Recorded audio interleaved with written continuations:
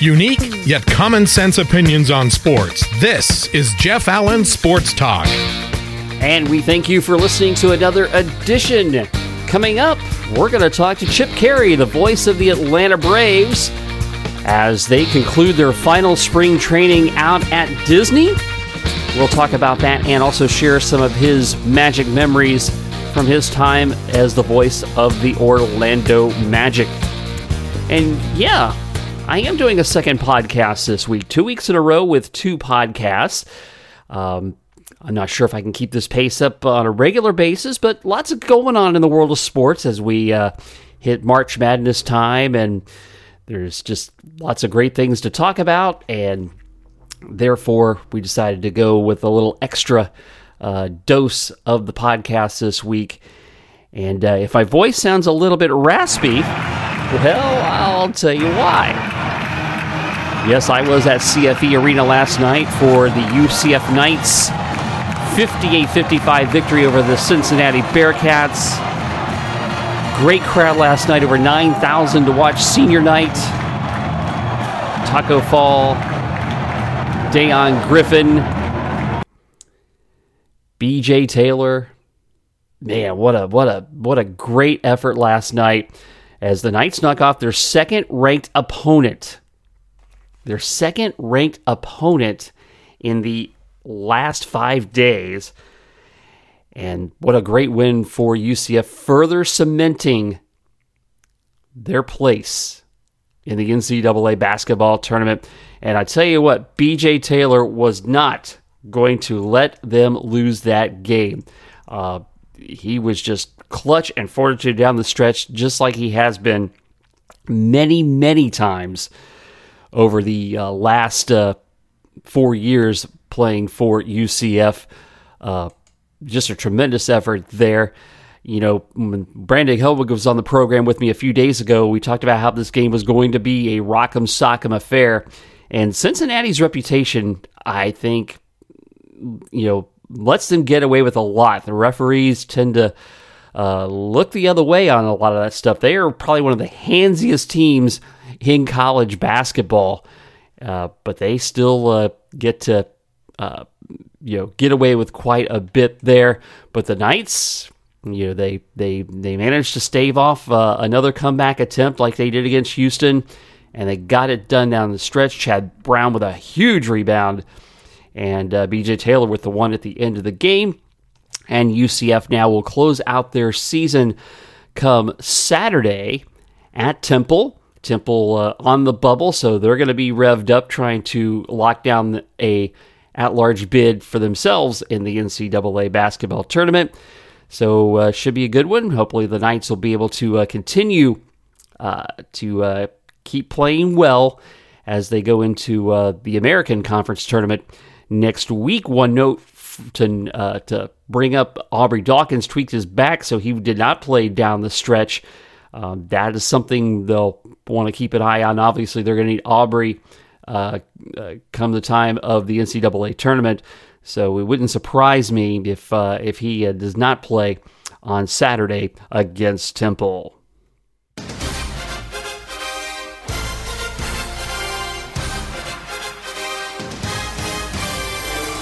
Well, the Atlanta Braves are about to conclude a 22-year run with Orlando as their spring training home. Joining the podcast now to talk about that, as well as preview the Braves' 2019 season, is the television voice of the Atlanta Braves and one-time voice of the Orlando Magic, which is one reason why he'll sound so familiar. We welcome Chip Caray. Chip, thanks for being here. My pleasure, Jeff. I'm glad to be with you. So is it a bittersweet spring training, knowing it's the final one in Orlando, but knowing there's a new special place awaiting on the West Coast in Northport? I guess to a certain degree. Look, Disney was a wonderful place for us, a wonderful host for spring training after all those great successful years for the Braves in West Palm Beach, Florida.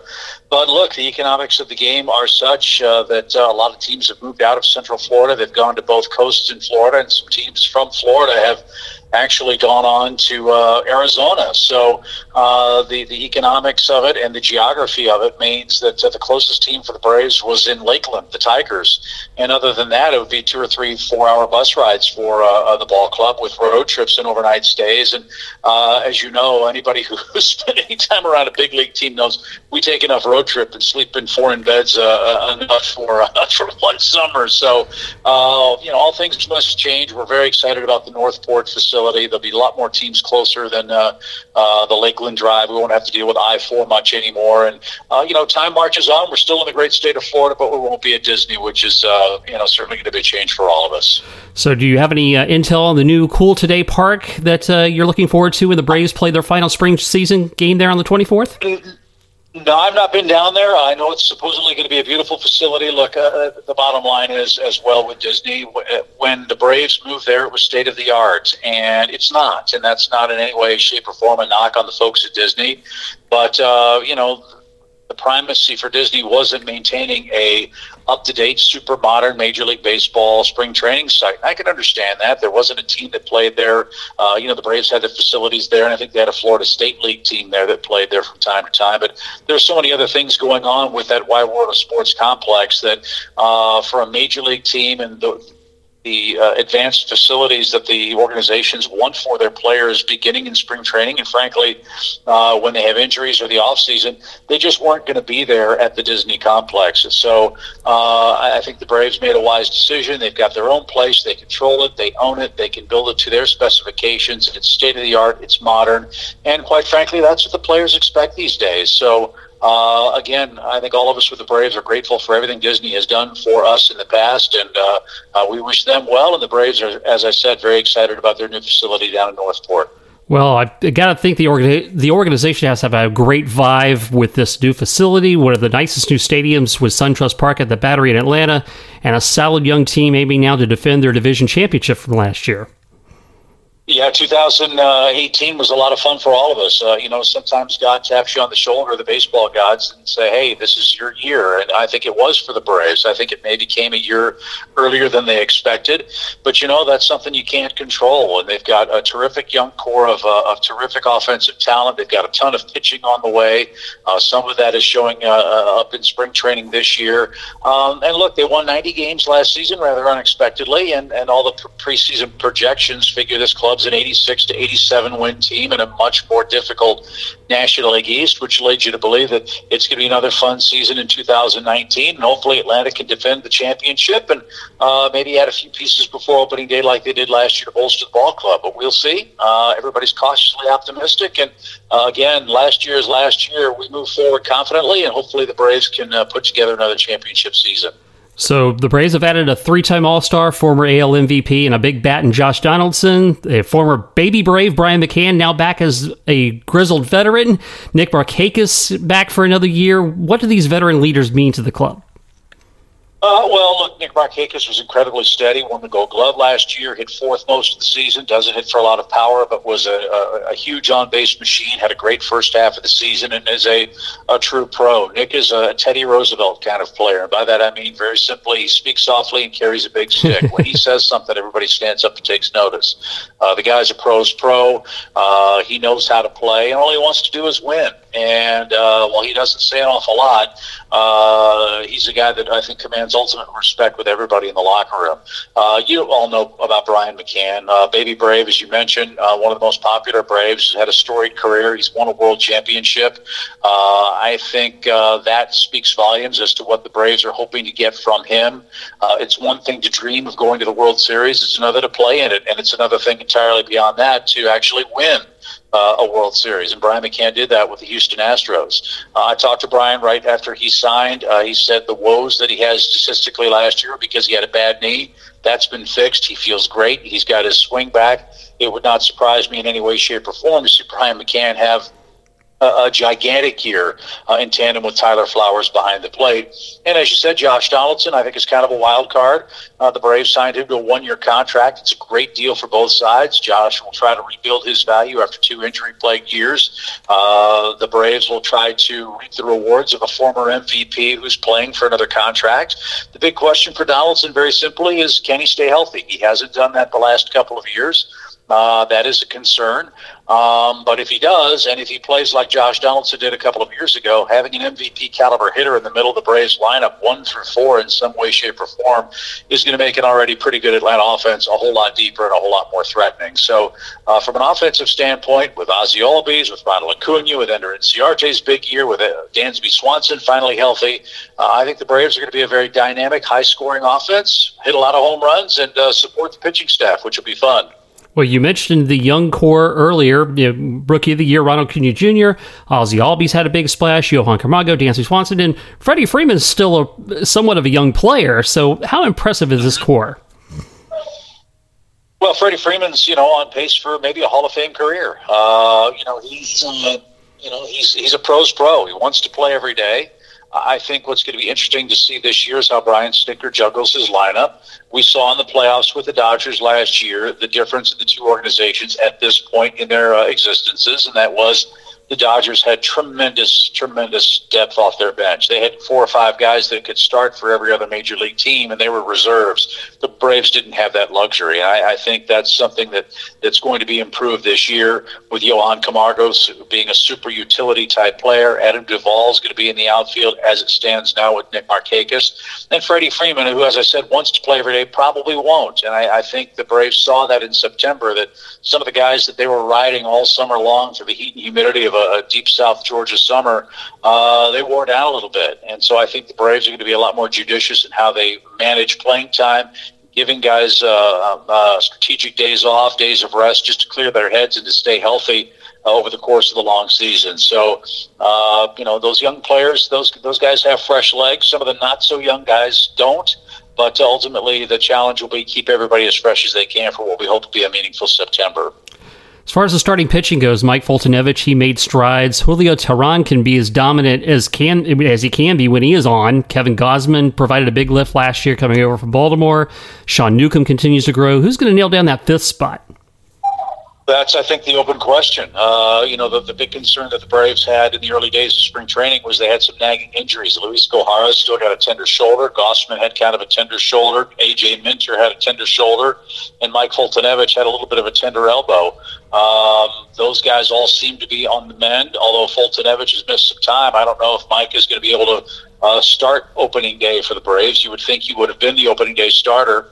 But for him, this time that he's lost, he may pitch in the first week of the season, but maybe not in the opener for Atlanta against the Phillies. And that then leads to the question, who does start? You could make the case for Sean Newcomb because the Phillies have all those left-handed bats. You mentioned Julio Teheran, who I think has started more opening days than anybody except Warren Spahn in Braves history. Wow. It's a big year for Julio.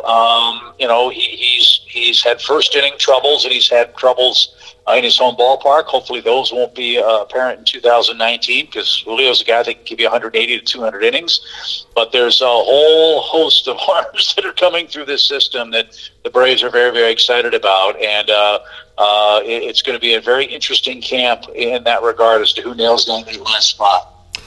How's the bullpen shaping up, and will the Braves make an attempt to reacquire Craig Kimbrell? Well, that's a question for Alex Anthopoulos. I think Brian Snitker said it a couple of times last year that one thing he felt the Braves needed at this juncture in their development was a dude. And by that, a guy who, as I said, has been there. It's one thing to have talent and think about guys that can pitch in postseason play, but it's another thing to go out and get those kinds of guys. Think of the Cubs and what they did with John Lester, who, maybe arrived a year or so early for Chicago, but when things got very exciting for him in 2016, he was the bell cow and showed them how to do it and won that ever-elusive world championship. So, a dude at the beginning of the game, a dude at the end of the game would be great, but obviously economics play a part in that, and it doesn't seem like anybody's willing to make a deal with Atlanta that makes sense from the Braves standpoint. So, it looks like for now, Alex Anthopoulos is going to bank on these young kids and let them grow up in front of our eyes. And if there's a better deal to be made in July at the deadline, perhaps that's when he'll strike, and hopefully the Braves will be in position to capitalize on that. So Brian Snitker, I think he did a great job in helping to accelerate the rebuild. Nationally, I think he's very underrated. And what's made him successful, and how has he meshed with Alex Anthopoulos? Fantastically. If they hadn't, they wouldn't have signed him to a 2-year contract. So I think that's been apparent. Brian is a lifelong Brave. He is a Brave. I think his baseball life was molded by Bobby Cox, who was as old school baseball as you could get. I think what Brian has done very well is adapt. And in our sport, if you don't adapt, you die.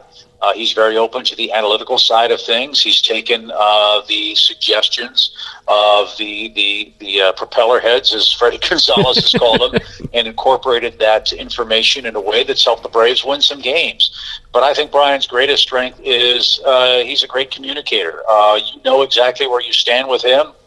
He is like Bobby Cox in that he's very protective of his players, but he's also very exacting in how he thinks the game should be played. And he's been able to blend the new school analytical side of the game with the old school way of doing things and playing the game the right way. And in this day and age, that's very, very difficult to do. And for him to earn the trust of guys like Alex and his analytics-minded staff, I think speaks volumes as to how adaptable Brian is in the dugout. All right, so this season, Jeff Francoeur is going to be the lead analyst most of the time. What does Frenchie bring to the table that excites you about the telecast this season? Oh, he's Jeff's a dear friend. In 2005 when he got to the big leagues and made his first road trip, I had to tie his tie for him because he didn't know how to do that. So it's kind of like having a prodigal son come and sit next to you in a broadcast booth. Jeff's going to be terrific. He brings a youthful element to our broadcast. Jeff has played with many of the guys that are still active in the game, and he's going to have access to those guys in a way that guys like myself wouldn't necessarily have. And so I've said several times, I can teach Jeff how to broadcast. I think what he's going to do a great job in is teaching our fans how the modern player thinks and approaches the game. And as I said earlier, it's adapt or die. It's a different game now. The way that players today approach things is a lot different than it was 15, 20, 30 years ago when many of us in this business got started. And I know he's very excited about getting behind the microphone. He's a natural. I think he's going to be a baseball Tony Romo. At least that's my goal for him. And we're going to have a lot of fun. Tom Glavine's going to be back for 25 or 30 games, and Joe Simpson will be back in the booth as well. So I'll look to my right, see who's there, and have a good time with all three of them. And hopefully they'll have a lot of great highlights and moments to analyze this year. Well, given that you spent a lot of your career, really the start of your play-by-play career here in Orlando as the voice of the Magic, I've done several segments with various guests over the last couple of months, and I'd be remiss if I didn't ask you about your memories of that time as the Magic are playing their 30th season, which is unbelievable to me. Yeah, it's hard to believe. My standard line with that is Pat Williams hired me when nobody else would have taken a chance on me. I had no basketball experience. But he saw something in me that I probably didn't even see in myself. And when Bob Neal at the NBA All-Star game in Houston mentioned my name to Pat, he was intrigued, and Pat brought me in and hired me. Look, I was 24 years old. I had no idea what I was doing. The Magic, I think, won 15 games that year, and I was worse than the team. But Pat in the front office stuck with me. Matt Gukas was incredibly helpful and patient with me, taught me a lot of things that I didn't know that I didn't know.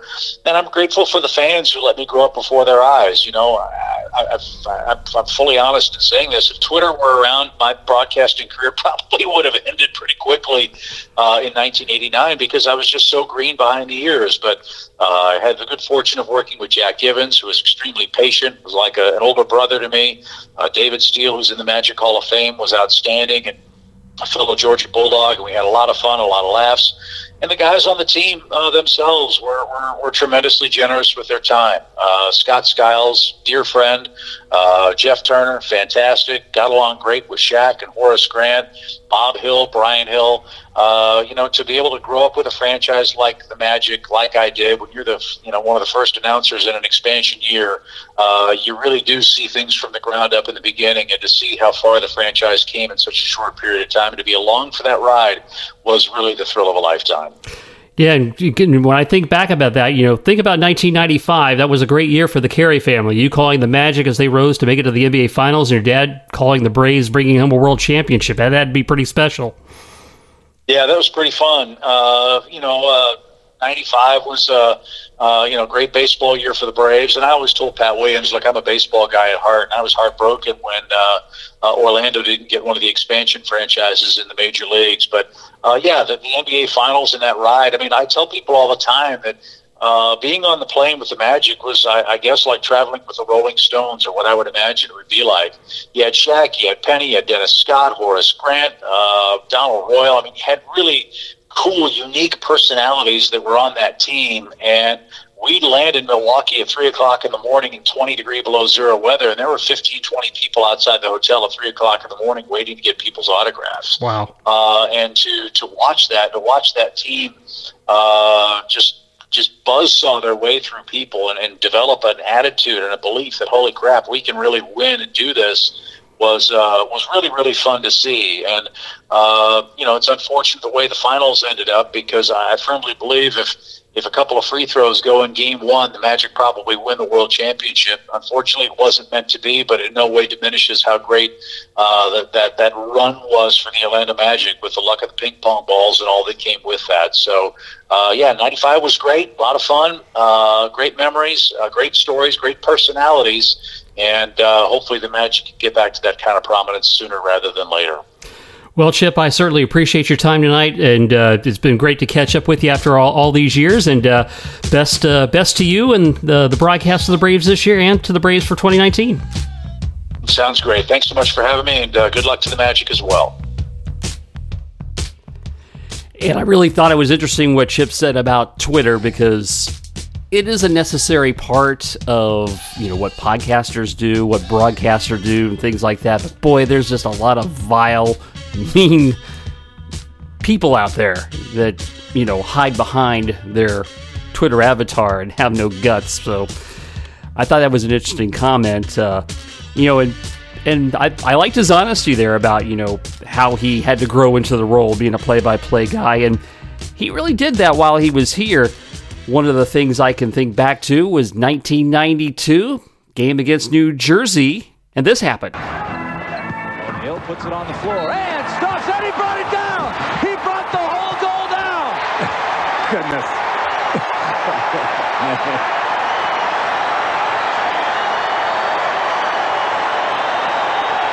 Oh, boy. Oh, man.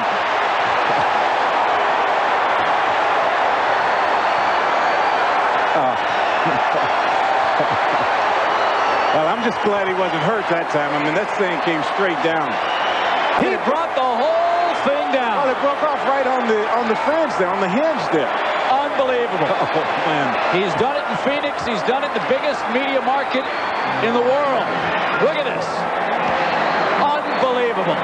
There was a foul on the play, too, but that's sort of incidental. Well, interesting that Chip did there what is a lost art now in television broadcasting.